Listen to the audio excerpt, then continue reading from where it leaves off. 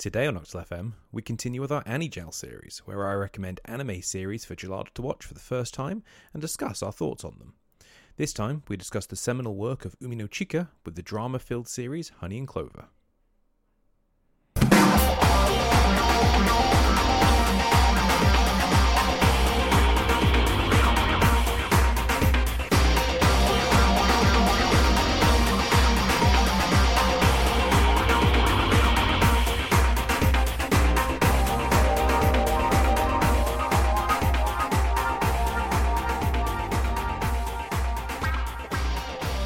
Hello and welcome to the episode of Octal FM. I'm Sephron.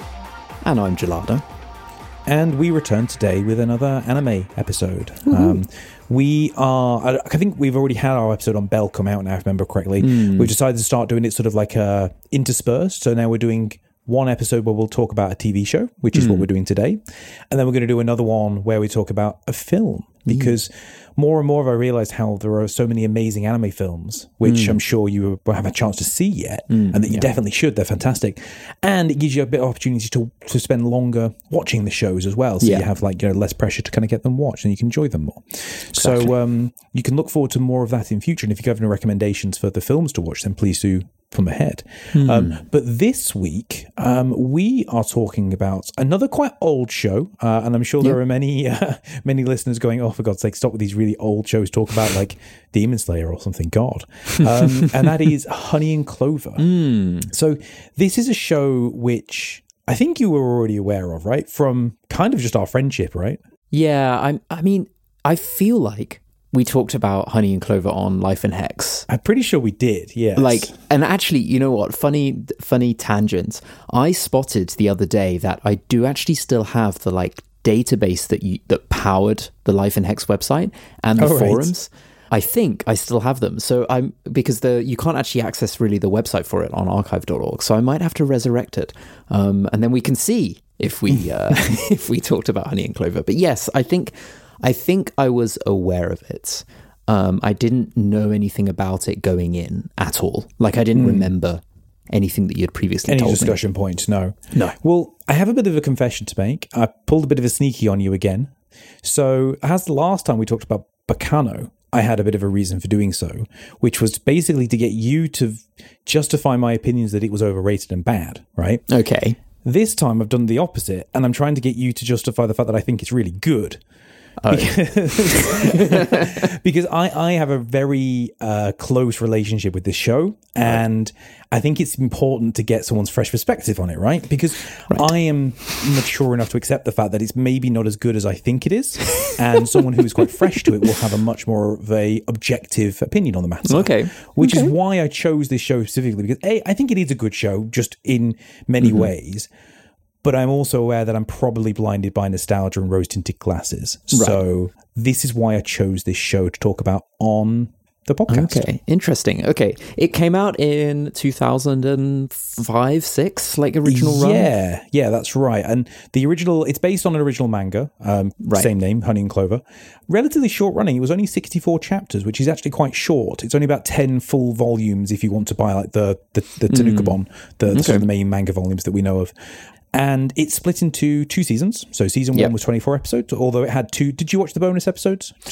I don't think so, no. No? They're just fun episodes. They're not part of the main show. They're just sort of fun side episodes. And then season 2 is 12 episodes long. But they're all one continuous story. There isn't sort of a varying... There's no arcs or anything like that you would get in a shonen anime. It's one story with the same group of characters just from start to finish for the most part. Yes. It was made by JC Staff, who you'll definitely have heard of before, and I guarantee you'll have watched some of their shows, or at least in passing as well. Some of the more famous ones you might be aware of, they did Azumanga Daioh. I don't know if you ever watched that one. Yeah, I know. They did Toradora. I know of that and they as well. did the Index/Railgun series of shows as well. That I'm less familiar with. They're very much and I don't mean this in an insulting way, but they're very much a B studio again, in that they do a lot of work on sort of less really popular shows, but still really good shows nonetheless. And they also help out in lots of areas for production assistance and stuff like that with other studios as outside help, if that makes sense. Yes, it does. It does. Okay. The original author for Honey and Clover is someone called Umi no Chika. which is a pen name. And she's never fully ever said who she really is. She's still a bit of a mysterious character to some extent. She's mostly known for this. She's not done very many works. The only other two works that most people know her for were she's done March Comes In Like a Lion, which I think I've mentioned to you before. Yeah. Which is her more recent work. Right. And is utterly phenomenal and might be something we do in the future. Okay. And she also did the character design, not the story, but the character design for Eden of the East. I don't know if you've heard of that one. No, not familiar with that. That's a really good show as well. Eden of the East is probably most well known in the West for the fact that it uses Oasis as its opening song. Okay. As in the Manchester band. And yeah, she's a really interesting author because her works all have a very similar vibe to them. Like, for example, Honey and Clover has a very similar vibe to it as March Comes In Like a Lion. Right. And they're quite slow and they're quite thoughtful and pondering.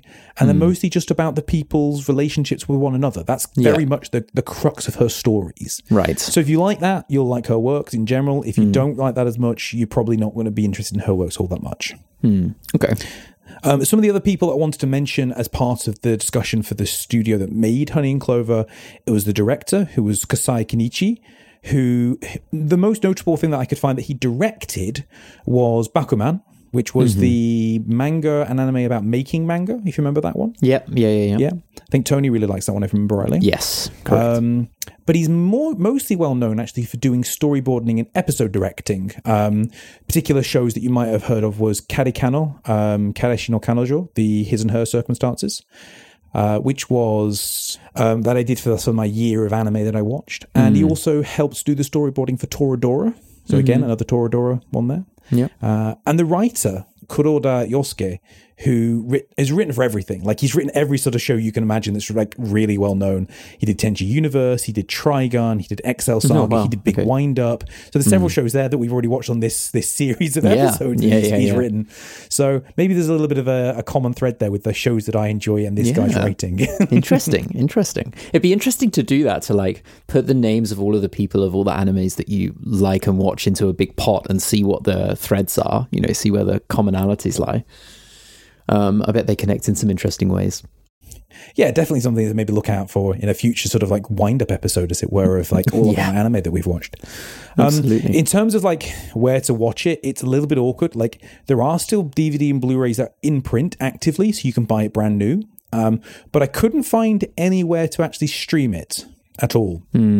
So if you want to watch it, it's very much a case of having to do the old school buying of DVDs and Blu-rays to be able to watch it, which is equally annoying because March Comes In Like a Lion is on Netflix, like completely. Interesting. So it's like, oh, really? Could you not put Honey and Clover on there as well? God damn. One thing I forgot to mention as well is that this series was very popular in the sort of like mid-2000s, and as a result, it got adapted into both a live action film but also a live action TV series as well. Oh yeah, for Japanese and Korean audiences.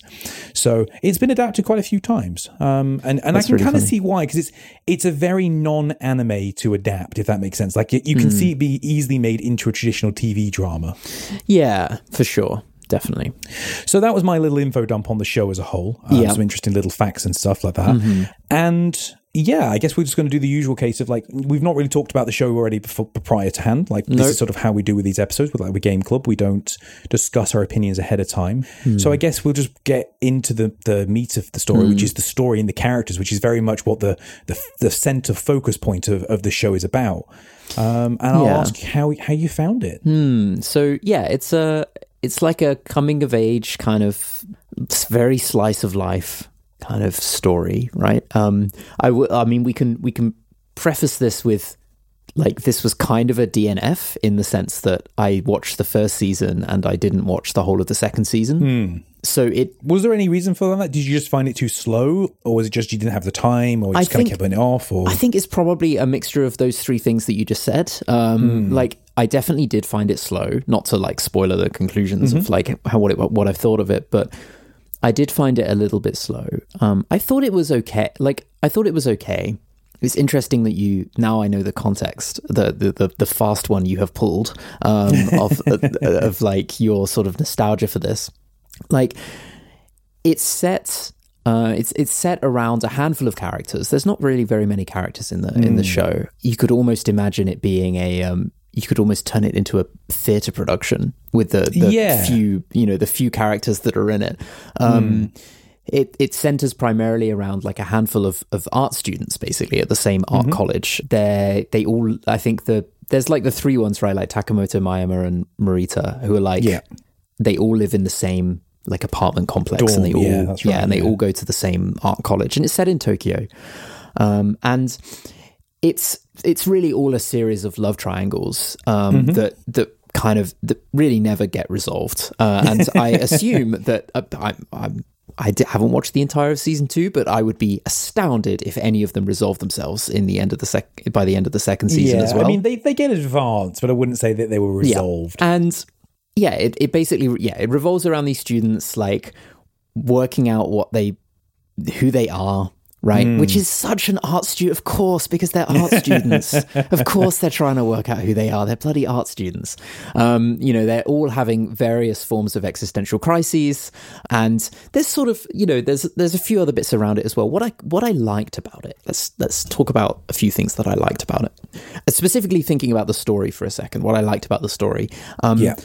As with a lot of the stuff that we've watched, I like that it kind of exposes you to things about Japanese culture. There's a lot of stuff there about careers and about, finding a job, and like how that really intertwines with like finding your place in the world and in society is sort of like, finding somewhere. There's a lot of, there's like a handful of companies that are sort of like, they might be like architects or design agencies, like that those sort of typical like follow-ons for, art students, and there's lots of sort of like those people, they're almost they're families, or they're run by by people who have been there for a long time, or they're all like interwoven, and they're looking for jobs. These students are looking for jobs where they're gonna be there forever, sort of thing. Like it's that typical sort of Japanese career kind of thing. Like you're starting at the bottom and they're your place for life kind of thing. So it definitely gives you sort of an insight into that, and an insight into studying and what art college life would be like, I guess, in Tokyo. So, and I did like that about it. I liked that. I like that sort of circle of, not circle of life, but like circle of generations about it, because one of the main characters is also sort of one of their professors. Yes. And, I like that sort of like, he's watching with fondness, as he's seen people go through this process many times like before. He's been there exactly there himself as well. There's a real theme of like, not only is it about a coming of age thing, but it's like coming of age where lots of people have also come of age, like that sort of thing is sort of people looking on it very nostalgically. But they have their own problems nonetheless still, like just because they've grown up, it doesn't mean that they've figured it out yet either. Like one of the things I quite like is how the difference, the 5 main characters, as it were, I think they're all different ages, if I remember rightly. Like I believe Hagu is like the youngest one there. She's sort of like the child prodigy who's sort of like almost a celebrity, as it were, with her abilities to sort of be artistic and creative. You got Takimoto, who's like the main character, I think. Like I would say he's sort of like the default POV character. Definitely. He's the narrator quite a lot. I think he's like in his second year, if I remember rightly, and he's sort of like still finding his feet, but he's like getting a little bit more comfortable. You have Morita, who is like the guy who's been there forever, but still acts like he's a first year. He's like the kind of guy year, basically. Something like that. And then you have like Yamada and Mayama, who have both been there for quite a while, but they're kind of coming to the end of their studies and everything like that. And they've got their lives figured out a little bit more, but they have like more adult things creeping into their lives as a result, which they're not sure on how to handle. But then their relationship with each other, between being all different ages, is really fascinating to watch. But then also their relationship with how they interact with the older characters. Like you mentioned, is it Shujin? I think his name is Shuya. The professor, Hanamoto, who is the uncle of Hagu, which is why she's there, in particularly. And then you have like the other more supporting characters like Rika, the sort of like the employer of Mayama, but also sort of like a bit of a love interest. And then you have like the director of one of the other kind of architecture companies, Nomiya, who is sort of like interested in Yamada as a like very romantic interest too. But they're all like, they're not old, but they're like older. Yeah. So they have like their different places in the world. And you mentioned the fact that this is very much about like finding your place in your, where do you fit in this world? Yeah. All of them are still struggling with that despite their age differences. Yeah, for sure. And I think I probably found the storylines of the older characters a bit more interesting, I guess, than the younger characters, where the younger characters are definitely more focused on like the love triangle, like teenage angst kind of, even though they're not like they're coming out of teenager hoods. There's still a lot of angst there. Like it's like, I've got a note here that says, and actually, to be fair, this is actually about Mayama and Rika. Like, this is like who are the older characters, but then like I've got a note here that says it's all going fine, and then there's an internal monologue like the moon is calling to her, but it's okay because I'll cover her ears. Like, there's a lot of like weird, like, not to like just dive into a tangent here, but there's quite a lot of that in this, for sure. And it's a little bit artsy. It's ridiculously artsy. There's like endless bicycle wheels going round. That's some kind of metaphor about something. Sure. Like it's absurdly artsy, right?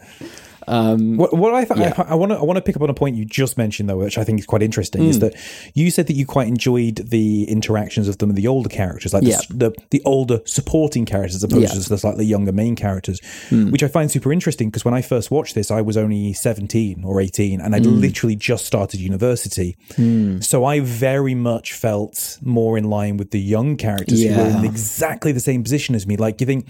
Like Hagu and Takamoto were basically the same age as me when I was watching this show, and I related to them so much more, and I found the older characters to be a lot more boring and stuffy, and like, what are you worried about? You've got your lives together. Well, they haven't, and you now watching it probably as they are the age they are in the show. I don't think it ever says how old they are exactly, but I mean, you can imagine them sort of being in their either late 20s, early 30s sort of thing. It's interesting how you related more to them and you enjoyed them more. So, I think that's really interesting. Yeah, and I think...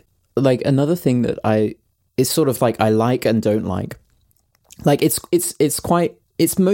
spends a lot of the time being quite light and very humorous, and there's a lot of like quite Japanese anime humor. I put my notes here. There's maybe a little bit too much anime at times. Like at times it's definitely like very it's definitely very slapstick. Anime. Like mainly it's humor. Like its humor is extremely anime, and that can be quite jarring. But whatever, it is what it is. And I think there is like, I remember like 5 or 6 episodes in is like when the humor, really only when the humor kind of starts to drop away and it starts to kind of like show you a little bit more. And there was a bit, I remember, there's a bit where it shows you a bit about Hagu living with her great aunts and like always painting the same porch or whatever, like all of this kind of stuff. And I was like, oh, this is getting interesting. Like this is like starting to like show some character history and really sort of like, try and like explain why people are how they are and things like that. And I was a bit disappointed because I felt like there wasn't really that much of that. I then expected more of that, and it kind of,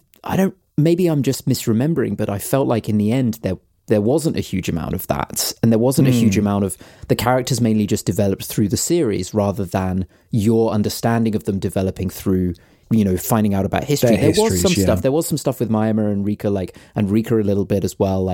But there wasn't a huge amount, and I was like, oh, I kind of wanted to know more about why these people were how they were. Like another example as well is like, I think Morita, who like has a weird job, like he disappears for days at a time, and then like comes back and sleeps for 2 days or whatever, like very like but anime. Has like a lot of money as a result. Has loads of money, like comes back with like stacks of cash or whatever. And I think, am I right in saying that like that job is him moonlighting as like a CGI person? Like, is that what that job? And I don't know if I understood that correctly or whether that was something else. I don't think it's ever really properly spelled out. I think he's just going to, he's like, he doesn't really want to study anymore. He just wants to make all this money because he's like this really talented artist in some form or another. And he like disappears and it never really like explains doesn't want to leave the protective comfort of like the educational system. And I get that. But that's so like, that's like an obvious sort of like one-sided part of it. I was kind of interested in like, what is this weird job? There's a point where they like break into his room, right? And there's all this weird equipment, right?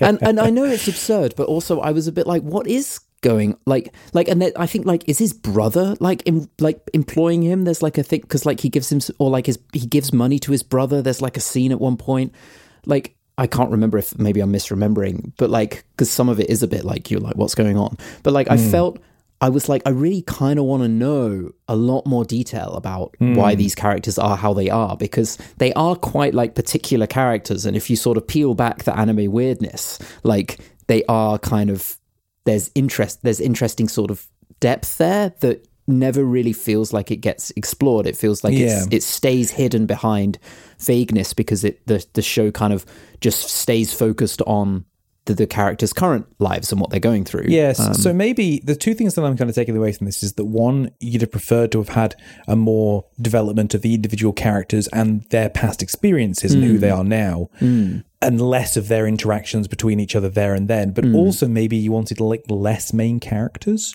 like really maybe focus only on say Takimoto or Morita or something like that, rather than have these like 5 people who all have fairly well developed like character arcs, as it were, within the show itself, but you'd have liked to focus more on them. And they are like particular characters, like that's what I mean, like they are quite strong characters in themselves, right? They have none of them are just sort of like, you know, non-specific or tropes. They're not like non-specific people. Like they have like flaws, but very much so. Like they're all exceedingly flawed. Like you just never sort of find out why. Like I'm like I want to know what made you the person you are today, kind of thing. I think it's really interesting that you bring that up, and I think you're right as well. Like, and this is one of the reasons why I want to talk about the show, because up until this discussion, maybe I wouldn't have necessarily admitted that fact, or I'd have just overlooked it because of my sort of like initial my rose tinted classic fondness of it all. Yeah, and it's a little bit tangential, but I think maybe that was understood by the original author as well, because in her following work, March Comes In Like a Lion, it very much focuses on one character.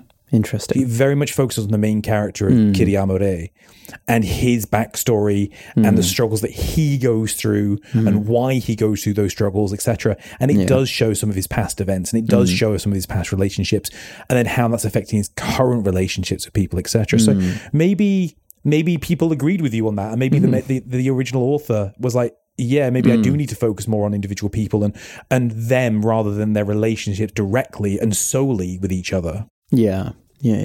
Interesting. I think that's a very valid point. I did really enjoy the music.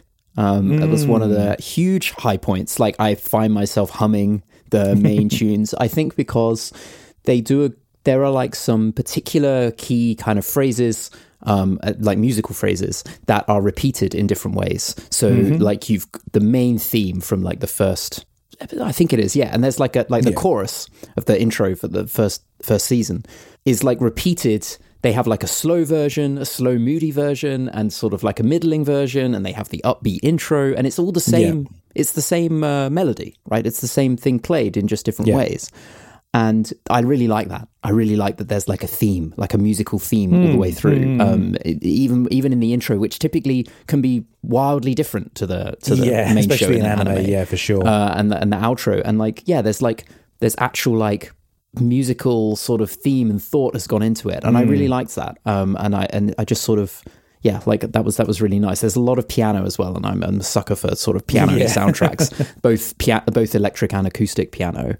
I mean, that's definitely run through the show as well, because they have almost like these like little musical interludes at times. Yes. There's like actual little bits minutes of a time where there's pieces of music being played while something is happening on screen, with some ridiculous lyrics. First episode lyrics: after spending days alone watching my biscuit go soggy. That was a lyric. I'm not sure about the lyrics.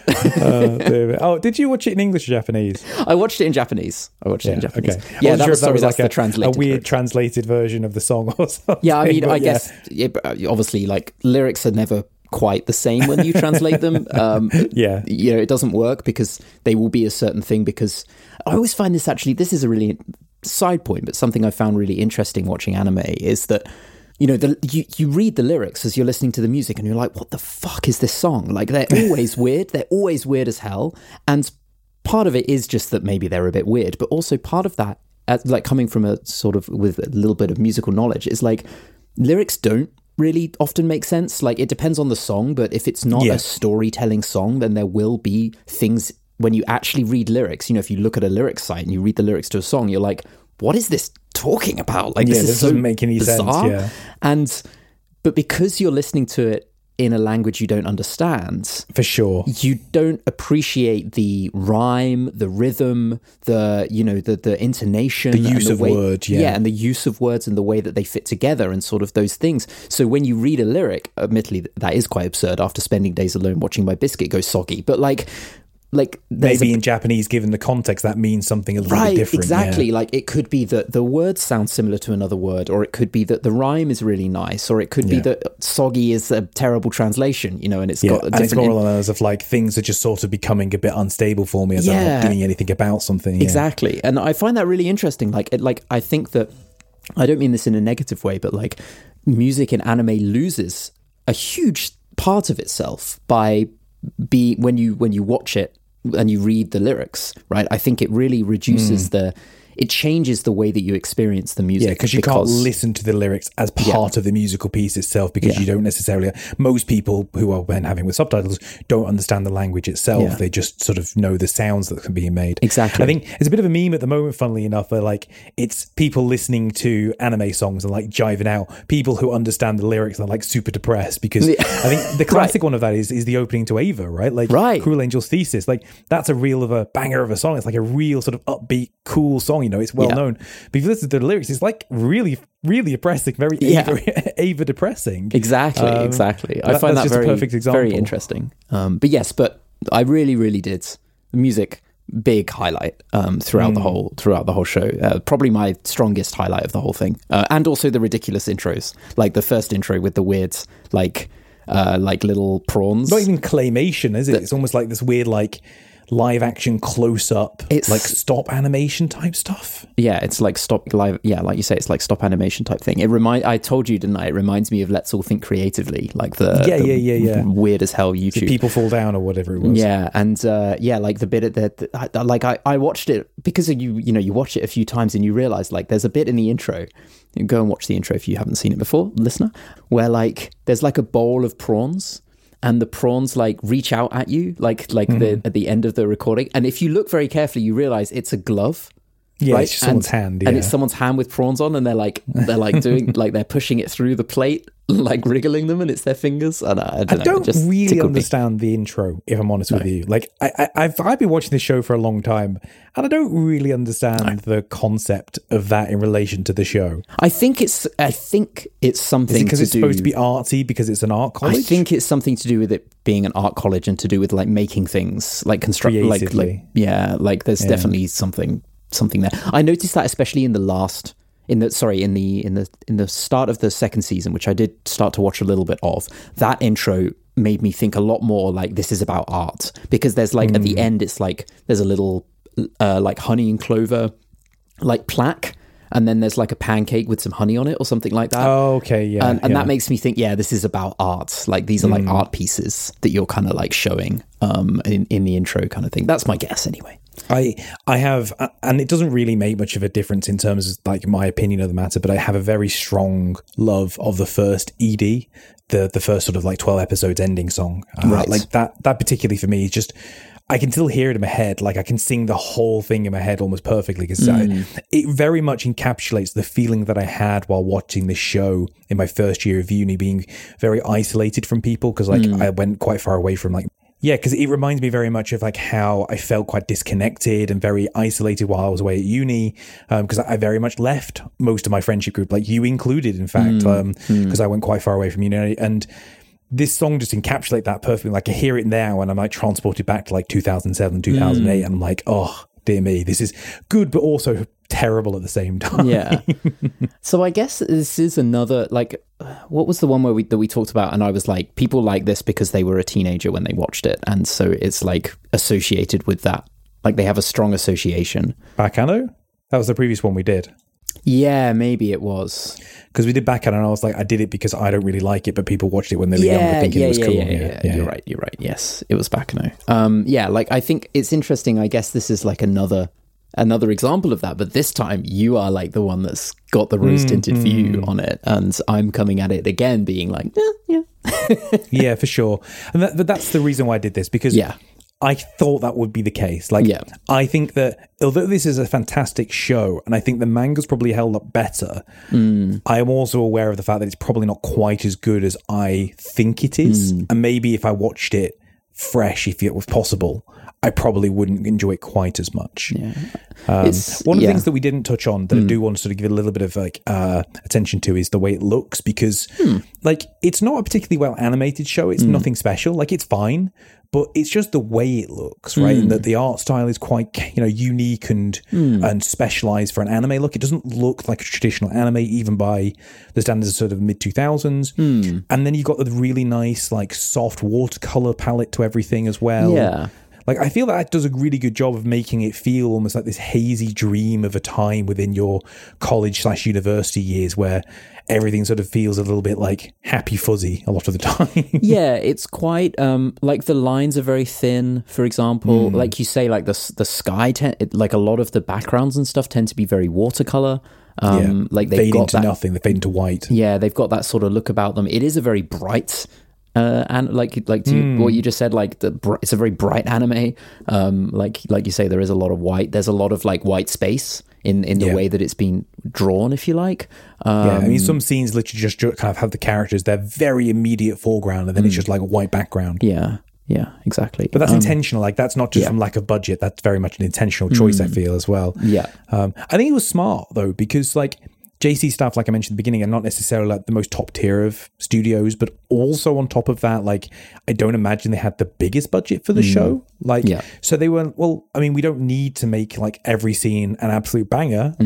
We can utilize like a creative method to sort of like minimize the amount it's going to cost us and the effort it's going to take to make it. And I think it does a good job overall. Like, I think it still looks quite pleasant to look at even now in sort of 2022. And some anime you can't say that of. Like, if you look at other anime of this time period, you can see the dodginess of the mid 2000s animation, sort of the quite dated art styles, etc. But I think Honey and Clover for the most part sidesteps that. Yeah, to be honest, watching it, like, it didn't feel like it was inherently old. Like, it didn't feel like I was watching something that had like aged badly in any way or like not at all. Like, it felt like it's something that you could pick up and watch, and you're not being hampered by its age, right? It's like the fidelity isn't necessarily like as good as modern shows can possibly be, but I mean the actual style, the design, the animation itself is all good enough that, like, if you just like I don't want to say up-resed it because it's not a game, but you know what I mean by that, saying like to today's standards, I think it would still stand up very well today with like almost like a soft remaster. Yeah, almost. it's not like an N64 game. You know, like exactly. if we draw that comparison, right? Like, it's like it's aged fine, and it doesn't look bad. You know, yes, it doesn't look like a swanky anime. It doesn't even look as good as like something like Code Geass or something like that, I guess, from like a production quality point of view. But like, yeah, like, it's perfectly fine. And also, it's not really the point, right? Like, it is clearly the focus is on the characters there, the interactions with each other, the story that's going on. You know, there's a lot of like steady shots, you know, slow pans with not a lot of movement and things like that, because it's a narrative. About the focus is the narrative. There's a lot of reuse as well, you know, right? Like, there's loads of reuse scenes, reuse settings, like whether it's a fair that's being used over and over, or whether it's the same route. Like, there's like a limited number of rooms and things like that. Like, it's not like there's like loads of places, you know, there's lots of reuse for sure. And I think that's a smart choice overall. Like, they've obviously they've put their effort where it's going to make the most effect. So I think as a result, we get a very strong product. I think one thing we didn't touch on that's maybe worth giving some nods to is the voice actors. I think they do a fantastic job. Like, I think all of them really encapsulate the kind of characters these people are supposed to be very well as well. Like, I think one of the standouts for me was Mayama, in the, like, from one moment he can go from this kind of grumpy but otherwise lovable, like, adult character sort of thing to being like genuinely quite sad and tragic, and like he kind of hates himself. He goes from those two sort of modes very, very quickly and easily. And all the voice actors do a really good job of going between those like more slapstick comedy moments to a more serious sort of like side of that character. I was going to say Morita as well does that quite well, I think, as well. He's the most happy-go-lucky of them in terms of sort of like his slapstick comedy, but then like other times he can be genuinely quite serious and sort of sad. And I think the voice actors definitely did a fantastic job. And this, we've said this a couple of times in the past, this really goes to show the level of skill evolved when it comes to Japanese voice acting for anime. Like, it's taken genuinely really seriously. And it's only in sort of recent years that like English dubbing of anime has kind of caught up to that level. Although even then I wouldn't say it's quite there. I guess something we haven't spoken about, maybe to round off, is why is Hagu so tiny and looks like a child? like a chibi look the whole time for the most part. Like, I got over it eventually, but it took me a good few episodes where I was like, what is this? What am I watching? Yeah, because when you're very first introduced to it, you see a sort of like normally almost like within the series, like normal art style. Yeah. But for like probably like 90% of the show, she's almost like caricatured. Yeah, there's like a weird mix, it's like whether it's like a side profile or not, but she's also really short. She has really tiny little hands, and like, you know, she looks like she's like 10, right? And she's 18. And like that's like a bitter Japanese pill to swallow. Like I don't know, like it's very bearing in mind, and maybe I'm reading into this wrongly, but keep in mind like the author is like a fairly young woman herself. Yeah. Like when she originally made this. So I don't think it's quite necessarily as like unfavorable as maybe we worried it would be, but even still, like I know what you're saying, I get it. Yeah, it's weird. You know? And it's like these two people who look way older are like immediately like, oh my god, I love you, and it's like she looks 12, guys. Like stop. Like it's creepy. My assumption is that it's to show her like level of immaturity to the world. Like she is this child within the adult world now, and she doesn't really know why she's there because she just loves painting and sculpting and all the other artistic talent she has. She doesn't understand that in the adult world this means work and money and fame, etc. So but I get you. It's still a little bit of a jolt. It's weird. It's definitely weird. But yeah, so there were bits of it that I liked. There were bits of it that I think were frustrating, or like things that I would rather it had done, I guess. And I think it'd be really interesting to see this show, or rather series, I should say, done again, but maybe like set in 2022 rather than 2002 when it was initially written. Like, I imagine the way in which these characters would deal with life now is very different to how it would have been then, from point of view of like the education standards, the living standards, the tech they would use, etc. You know, like that'd be quite interesting seeing this same story, but like set 20 years in the future. Yeah, interesting. And I'm interested in, you know, whatever it was called that you mentioned. March Comes In Like a Lion. That's the one. Yeah, I mean, that I don't really want to gush about it too much, but like that's probably one of my favorite shows I've ever watched. Right. That is very much this. It's not the same show, but it very much is the superior version of this show. Right. Like the same sort of elements play out in March, in that it's about one primary character trying to find their place in the world. It's through the lens of shogi, Japanese style chess, as opposed to like art college. Right. But it's still the same idea that like this character is trying to find themselves in the world. That he's trying to make relationships with people. He's struggling with that. But because it focuses primarily on that one character rather than 5, and there isn't really any level of love triangle in it all. There's no real romance in the show at all. It's very much about like kind of platonic relationships with people and parental relationships between people, as opposed to sort of like romantic relationships. Yeah, it's a more adult show as well, I would say. Like, even though the main character in March, Ray, he's 18, he very much feels like you're an adult watching an adult, though, as opposed to sort of like a teenager watching these teenagers / young adults in college. Yeah.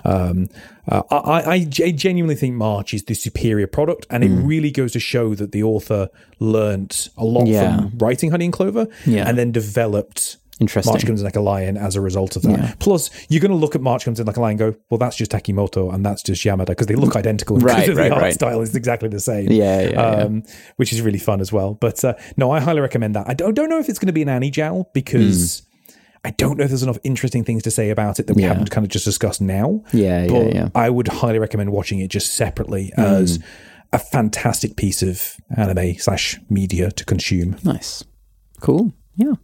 There we go. And it's also supposed to be interesting if you've got the time to check out the Honey and Clover live action, the Japanese TV live action. Like, the movie is way too rushed, as you can probably imagine, for a show this long, for a 2-hour film. But the TV series is like, it's probably peak Japanese TV drama, considering how low the bar is there. It's not exactly that impressive. I feel like I need to watch a bit of it just to like see. Japanese TV is pretty bad. Like, They do anime great. They don't do acting so well. If you I ask want to me. see now. I want to see. But I must say, Honey and Clover does a fantastic job of like portraying these characters within a real setting because it's not too anime either, right? So No, like, it's not not too difficult to emulate. Apart from the yeah. 12-year-olds, like. But they do a good job because she doesn't look 12. She just looks like a small 18-year-old in the TV series. So yeah, I recommend checking that out. Nice. Well, I'm sorry for pulling a bit of a sneaky on you on that one. Again, No, it's fine. I promise the next one will be a more objective look at a series, as opposed to me analysing my taste in anime via you by proxy. I found that really interesting. You know, like this, I've always sort of wondered if that's part of like a lot of anime or like anime culture in the West specifically, right? I've always wondered how much is that interwoven with like the nostalgia or like the times that people consume it. Like I feel like it's quite different to TV because just TV in the West, because I feel like anime, like I'm trying to say this in a way that isn't like too sort of offensive or tropey, but like it was being consumed as anime came to the West and sort of started to be exposed to the people in the West through the more through the internet and sort of just general globalization. I feel like it was consumed. There was a bracket of people that were consuming it, of a certain age and a certain demographic, and it's like teenage boys basically, or teenage guys, right?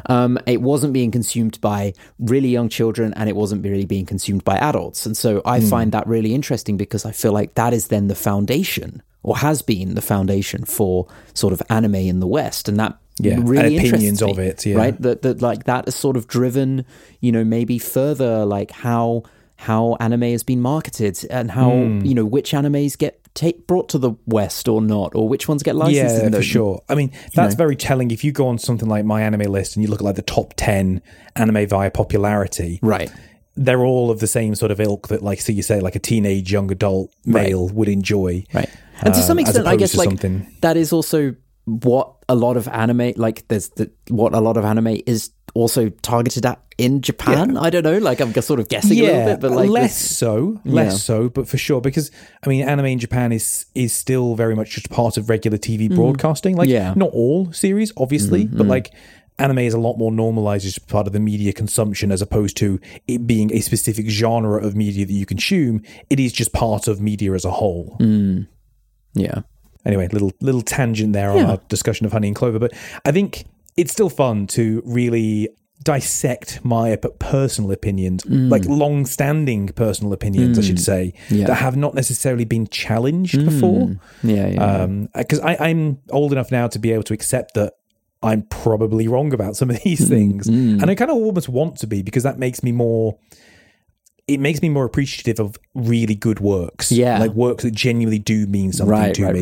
And it also makes me appreciate things that maybe aren't so good objectively, but still mean something very special to me. Yeah, it's sort of, and that's okay too. It allows you to view it in a different way, right? It allows you to view your memories of it or what you think of it in a slightly different way. Interesting. Fun. Yeah, I enjoyed that. Thank you for checking that one out. No worries. And thank you, dear listeners, for sticking with us through that one as well. Yes. We've still got obviously 100,000 million more series to catch up on, because Jal has many a series to watch. I do. But if you have any recommendations for us, then do please let us know. The next film we're going to be watching, I've already decided. So nice. That one you can't make any influence on, but you can certainly email us any other suggestions you have for future episodes and listen out for them, and we'll almost certainly cover them. Nice. Yeah, let us know. Send us an email, show@octal.fm, or a tweet, because it'll definitely fit in a tweet, at octalfm on Twitter, or facebook.com/octalfm. Hey, weebs, go and listen to this show. Yeah, exactly. Tell us all.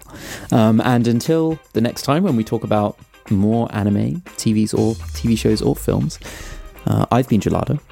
And I've been Saffron. And catch us again for another episode of Octal FM very soon.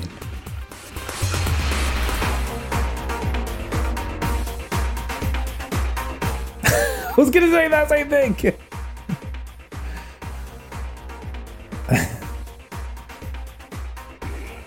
Oh man, do you know, honestly, I was so tempted to do just that because of this show. I was like, I could just go cycling and like see what happens, like Takimoto did. I mean, 'cause you can feel the sense of like not belonging, right? And he's just like, I don't know where I want to be. I don't know who I am. Let's just go and find out who it is. And he does, doesn't he? You know, it's nice.